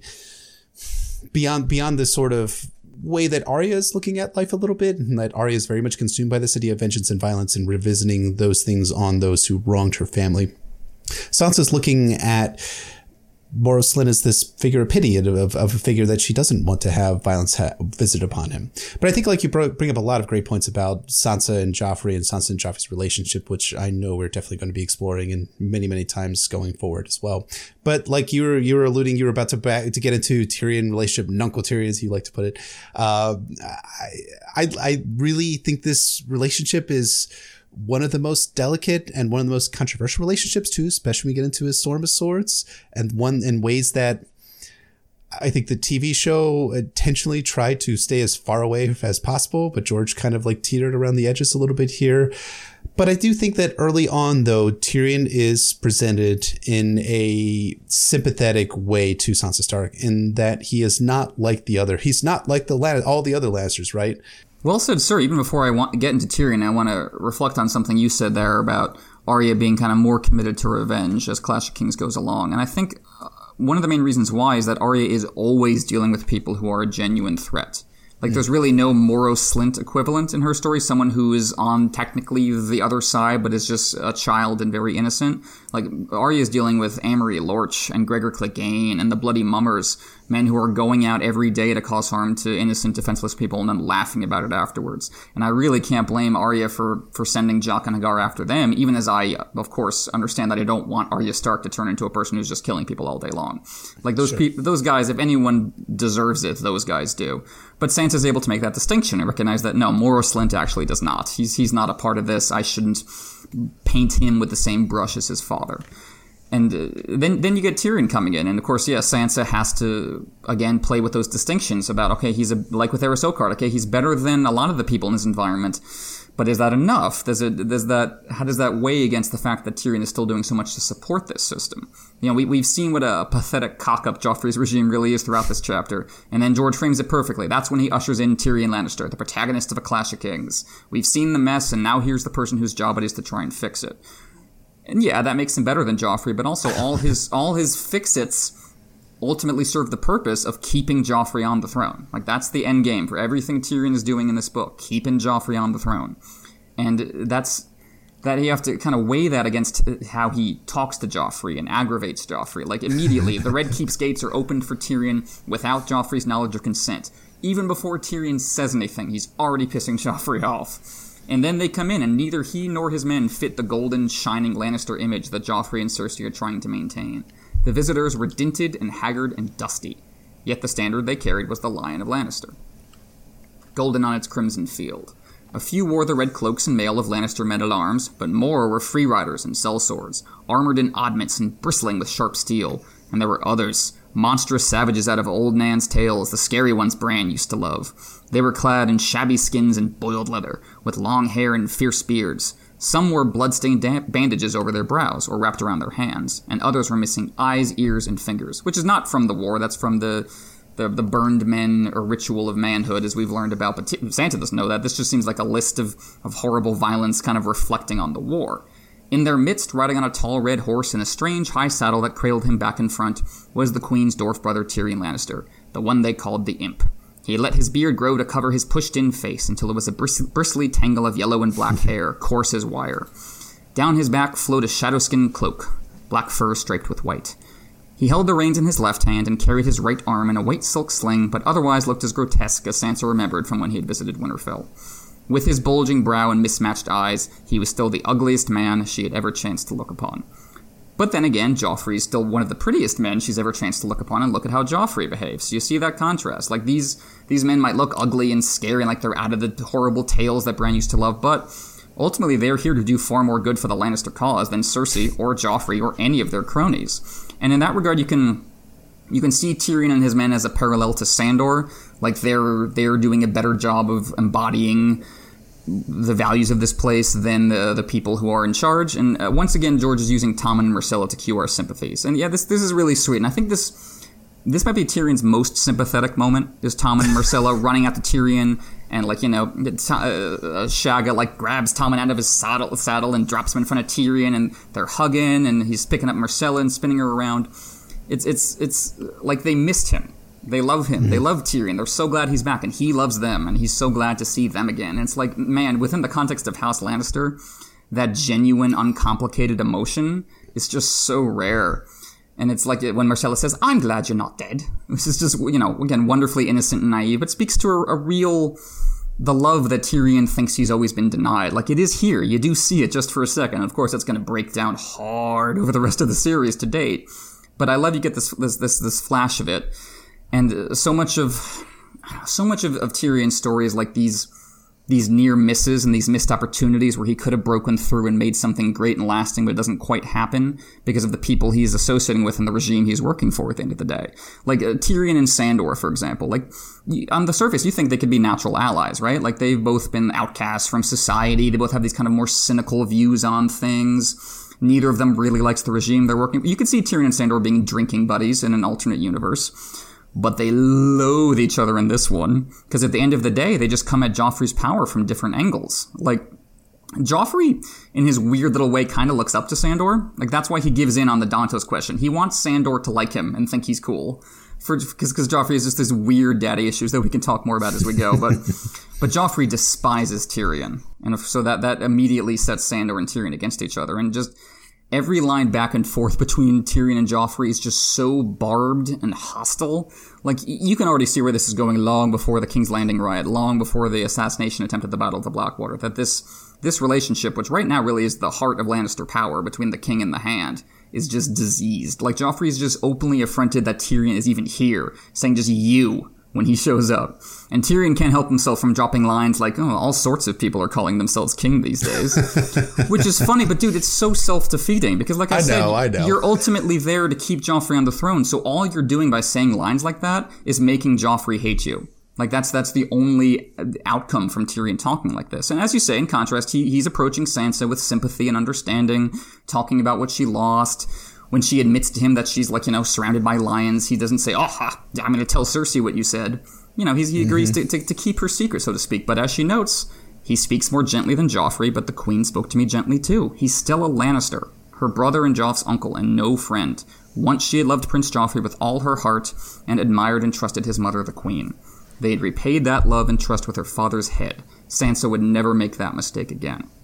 So as with Aerys Hokart, being a good man in service to a bad cause, the way Varys describes Kevon, just at the end of the day is not enough. At the end of the day, from the perspective of someone who's being crushed under the wheels of that bad cause, it doesn't matter if you're the best man on that horrible machine. And that political reality, kind of cutting across the personal dynamics, also applies to Tyrion's relationship to Joffrey. No matter how little Tyrion likes his nephew, no matter how much he understands that Joffrey isn't fit to be king, Tyrion's whole job is to keep Joffrey's butt on the throne. And that is ultimately more significant than slapping him once or twice.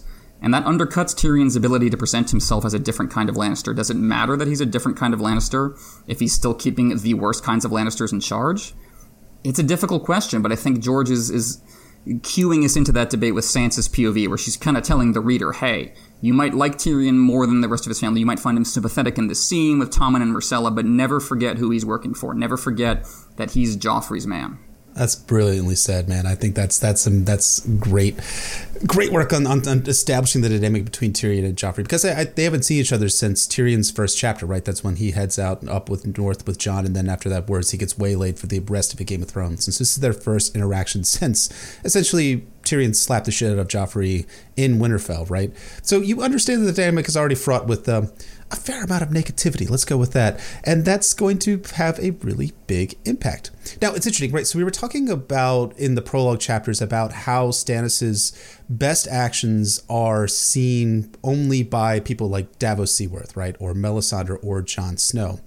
In contrast, Tyrion's, I don't want to call them worst actions, but his most public actions are the ones where the king, in the form of Joffrey Baratheon, who again is not a good kid, he's very much a psychopath, but it's a very public denunciation of him, right? You know, like we're talking about in this chapter about how Joffrey comes in and says there are all sorts of people calling themselves kings these days, very publicly, right in front of all the people around him. So it's really not smart optics, and it also is really going to set Joffrey against Tyrion throughout this chapter, right? And then throughout the arc, really, in A Clash of Kings and A Storm of Swords. And that's a good contrast between Stannis and Tyrion, but it's also one that also lends itself to a festering, really negative relationship establishing between these two characters. Well, it's going to endure even beyond Joffrey's death. Like when you get to Tyrion's trial, something I love is that all of this comes back. All of this comes back to bite him in the ass. And yeah, a lot of Cersei's witnesses like Pycelle are just lying through their teeth. But a lot of them aren't, because they don't have to. All they have to do is just accurately report how Tyrion talked to Joffrey, conveniently remove all the context, and Tyrion looks guilty as sin. And part of that is because he never threaded this needle. He never figured out how to be the hand to a king he despised. He never made that, work, politically speaking.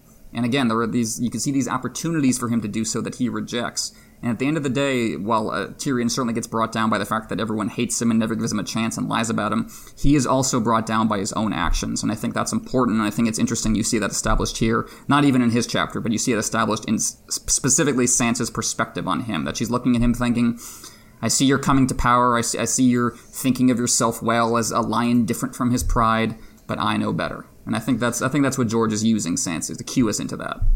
And that's important that he's using that kind of outside vantage point, because it would be so easy for us to simply just take Tyrion's side throughout a Clash of Kings, because I think he has the most number of chapters in Clash. I think he's got 13 chapters, if I'm not mistaken, maybe 12. And so we could be like, oh, well, Tyrion's just unambiguously the hero of the story. I think you're right to call him the protagonist of A Clash of Kings, but he's definitely not the hero of A Clash of Kings, for sure. And the fact that we have Sansa Stark there providing that ambiguity to Tyrion's presence in King's Landing is so important in ensuring that Tyrion is presented in a realistic lens. And, something else too, and this, I'm totally going to switch tracks on this thing. In talking about Tyrion as not a hero, something you were talking about kind of triggered something in my mind. When you were talking about Tyrion's relationship to Tommen and Myrcella and how this is his best moment in the story, right? It reminded me of Tyrion's first chapter in A Dance with Dragons, where he's sitting there totally broken at that point in time after the trial in King's Landing.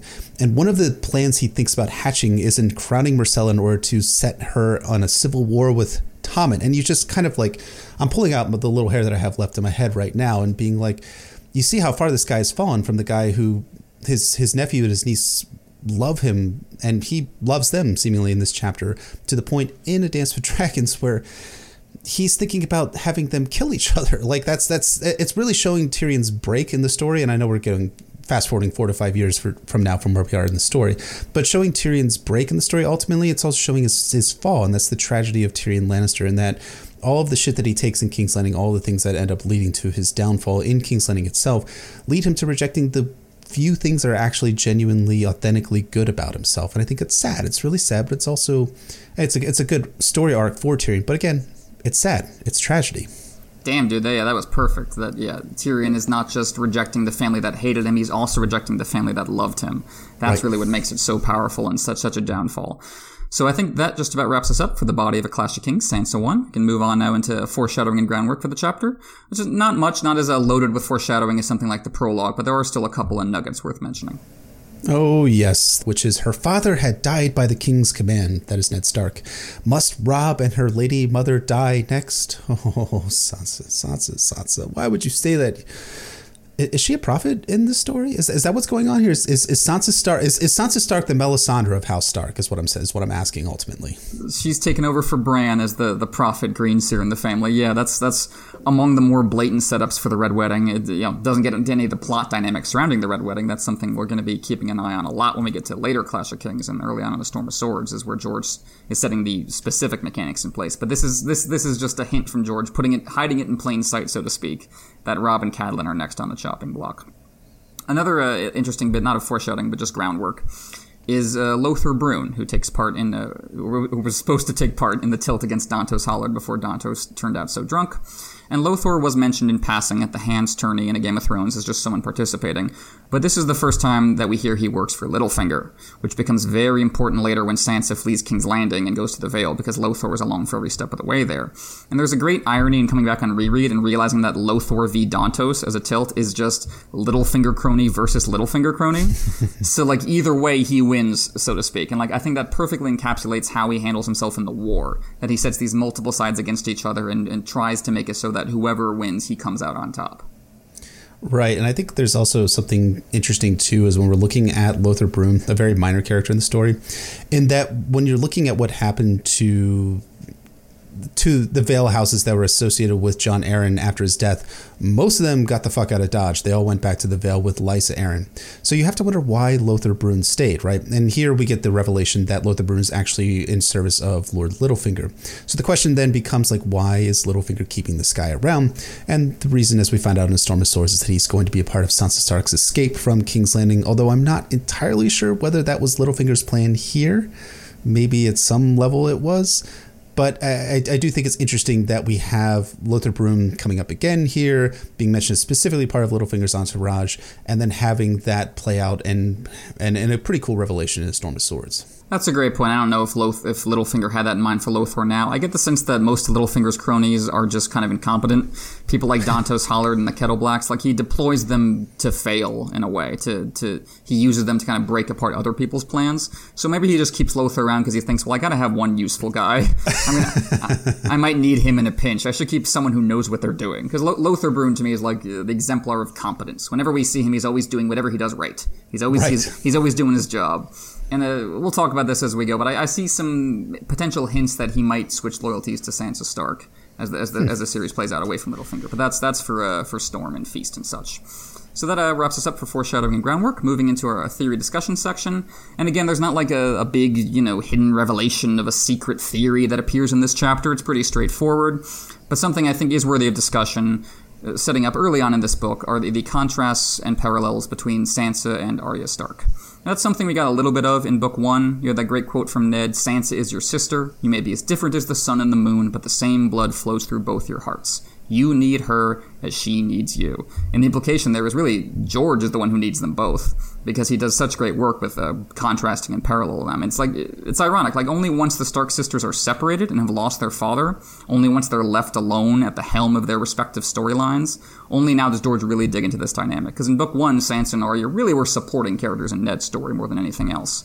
Now that they're kind of protagonists in their own right, I think you can see George really working to set them up against each other, not in the sense of fighting each other, but against each other as characters and the way they bounce off each other, because this is crucial to both their stories going forward. Yeah, it's good that we have them as contrasting characters. Now, I think they're eventually they're paralleling each other in a lot of ways. They're also contrasting each other, and eventually they're going to meet up in maybe A Dream of Spring or the Windsors we talked about early on. There's a couple key contrasts I think that are important in establishing their dynamic in A Clash of Kings and their kind of parallel/contrasting dynamic. And that one, you have the environment. So we have Arya Stark always on the road, always heading north towards the fire and the flames. We carry on, if to quote the Dragon Force song, and that's important for her story. And then we have Sansa Stark, though, as a prisoner in the Red Keep in A Clash of Kings. Now, That's the contrast. There is a parallel in that, as I talked about it before earlier, we have Arya Stark coming in as a prisoner at Harrenhal for a time before she ends up escaping at the end of A Clash of Kings. Then we have the supporting cast. Arya Stark, as we talked about last week, she has characters like Lamy Greenhands, she's got Hot Pie, she's got Gendry, who is technically a peasant, although he's actually a royal bastard, of course, and she's got Yorm, who's also a peasant figure there.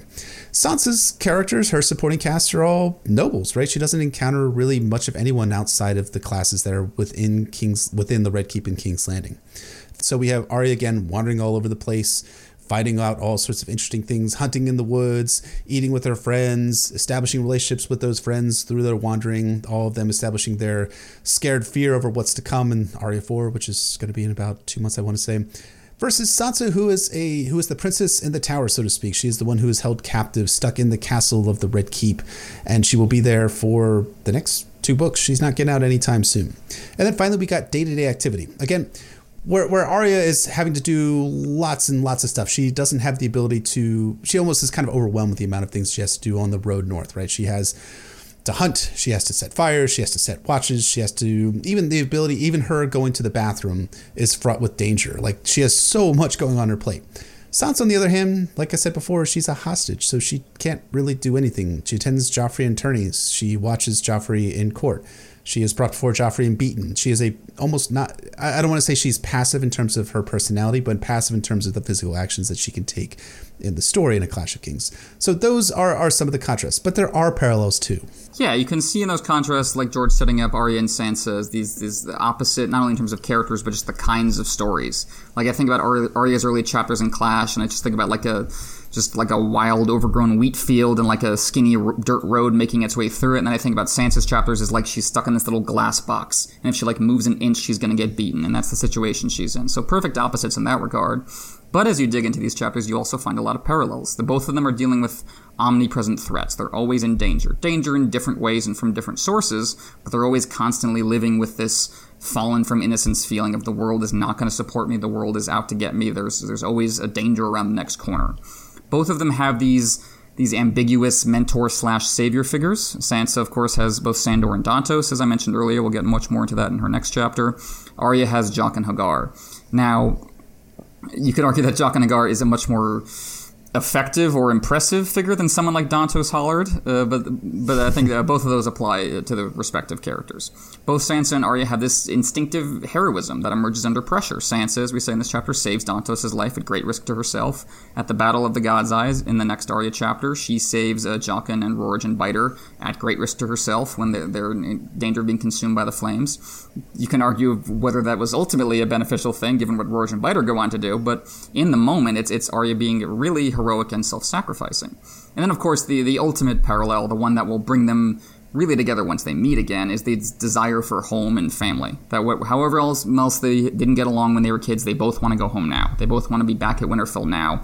And both of them, I think, have come to understand, or will come to understand, that the differences between them are so much smaller than the differences between both of them and Littlefinger, or both of them and Joffrey, both of them and Cersei, that they are united as one against these outside pressures and united as one in their desire to get home. So you have Arya and Sansa's story are deepened by the presence of the other. They're better stories when you consider them together. I think that's why George starts A Clash of Kings after the prologue with Arya 1 and then Sansa 1. You get the full meaning from putting them together and realizing that Ned was right in that quote I mentioned earlier. The Stark sisters are binary stars, and they're constantly moving together even as they're separate. And I think it's fascinating to see George set that foundation in this book specifically, because Clash is all about the sibling dynamics, right? You got Stannis versus Renly, you got Tyrion versus Cersei, you got Theon versus Asha that we're going to get to later in the book. And Sansa and Arya, unlike those siblings, aren't directly interacting. Even if the characters aren't in dialogue with each other, it feels like the stories are in dialogue with each other, that they're looking back and forth.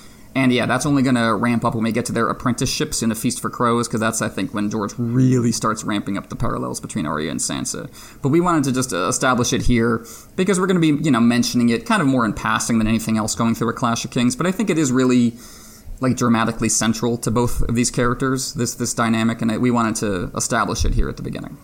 Like you said, it's important to establish it because George ultimately intends for them to be reunited. So establishing them as both parallels and contrast to each other in Clash, Storm, and in A Feast for Crows, it works to set their dynamic really strongly together when they're going to get back together in Winterfell, most likely in The Winds of Winter or Dream of Spring. And I think like you talked about the sibling relationships, and that's really, really good. And I think like extending beyond Sansa and Arya, I think the Starks ultimately have the best sibling relationships, and I think that's due primarily to the fact that they had okay parent figures, right? They had Ned and Catelyn. They didn't have Balon Greyjoy. They didn't have Tywin Lannister. Steffon Baratheon, we don't really know much about him, but they didn't have like an absent father figure in the form of Steffon, and because Robert was away for most of his life with Jon Arryn. So it's important to be a good parent so that your children don't end up going to war with each other. I think it's ultimately the story of A Song of Ice and Fire, right? I think we can ultimately come across with that message ultimately. That's the messaging we're going to go with. Agree that at the end of the road, Arya and Sansa are not going to do what Stannis and Renly did. They're not going to do what Tyrion and Cersei did. They're not going to do what Theon and Asha did, or the older generation of Greyjoys.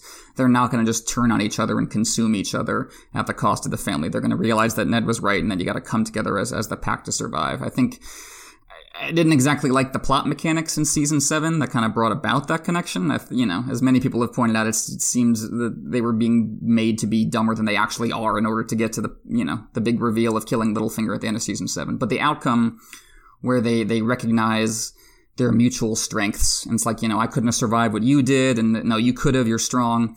But as Sansa says, you're still weird and annoying though. Which is a great line, not only because Sophie Turner delivers it wonderfully, but because Maisie smiles. Because she takes it not as an insult, which she probably would have, when they were this age. She recognizes that the difference is part of what brings them together, that they are the perfect mixture of same and different, and that's what allows them to come together. Again, the opposite of Stannis and Renly, where Tyrion says they're too different yet too much alike, and that's why they hate each other. I think Sansa and Arya at the end are going to be different and alike, and that's why they love each other. I think that is an excellent point, and that's an excellent way to conclude this episode on A Clash of Kings Sansa 1. So thank you, everyone, for listening to this episode. We really appreciate all your guys' ears. We appreciate all the positive feedback we've gotten for our first few episodes for A Clash of Kings. We're excited to be talking about the rest of this book. As always, please rate and review us on Apple Podcasts, Google Play, SoundCloud, Podbean, anywhere and everywhere you find your podcasts. That would be excellent if you could do that for us. As we said earlier, check out our Patreon if you haven't already at patreon.com/NotAcastASOIAF. We got a bunch of new benefits and tiers that we've come up with recently that we're really excited about. You can follow us on Twitter at NotAcastASOIAF or shoot us an email at NotAcastASOIAF@gmail.com. You can find me at Poor Quentin on Twitter. And you can find me at Brendan Beavish on Twitter, Brendan Beavish on Reddit, and my website is warsandpoliticsofIceandfire.wordpress.com. So, join us next week as we stay in King's Landing, but with a different point of view. There's a new sheriff hand, whatever it is, in town. It's time for Tyrion 1. And in addition, because you guys have been so generous on your Patreon, you've gotten us up to our stretch goal of $5,000 a month, we are doing monthly live casts. And guess what the next monthly live cast is on? Is it Tyrion 1? Yes. Was that obvious? Was that too obvious? I caught on eventually, Jeff. If it's obvious enough for me, it's just right. But yeah, when we were talking about the prologue to A Clash of Kings, I compared Clash to Godfather 2, and just in general about being like a great sequel that I think is better than the already impressive original. But I think that comparison really holds when you get to Tyrion's chapters, because as I'll be talking about, as much as this is obviously rooted in medieval fantasy and historical fiction, Tyrion's chapters in this book feel like a gangster movie to me. They feel like an organized crime story, like The Godfather or Goodfellas. That's just the energy. That's how Tyrion carries himself, and Martin executes it brilliantly. So we're going to be gushing over those chapters a ton, and we thought, we should. The first time we do it, you should see our smiling, beautiful faces as we do it. I gotta smile this time, right? I'll remember that this time to smile, because I got lots of critiques about not. No, I don't think anyone said anything. That's okay. You're a man. No one tells you to smile, Jeff. I don't smile because it's against my religion, and I don't know what I'm even saying now. It's fucking late. It's against your civic religion. Yes, absolutely. There we go. You got the beautiful words. You got the buzzwords. So, thank you for listening. Hope you guys have enjoyed this episode. We will see you guys, and you'll see us next week.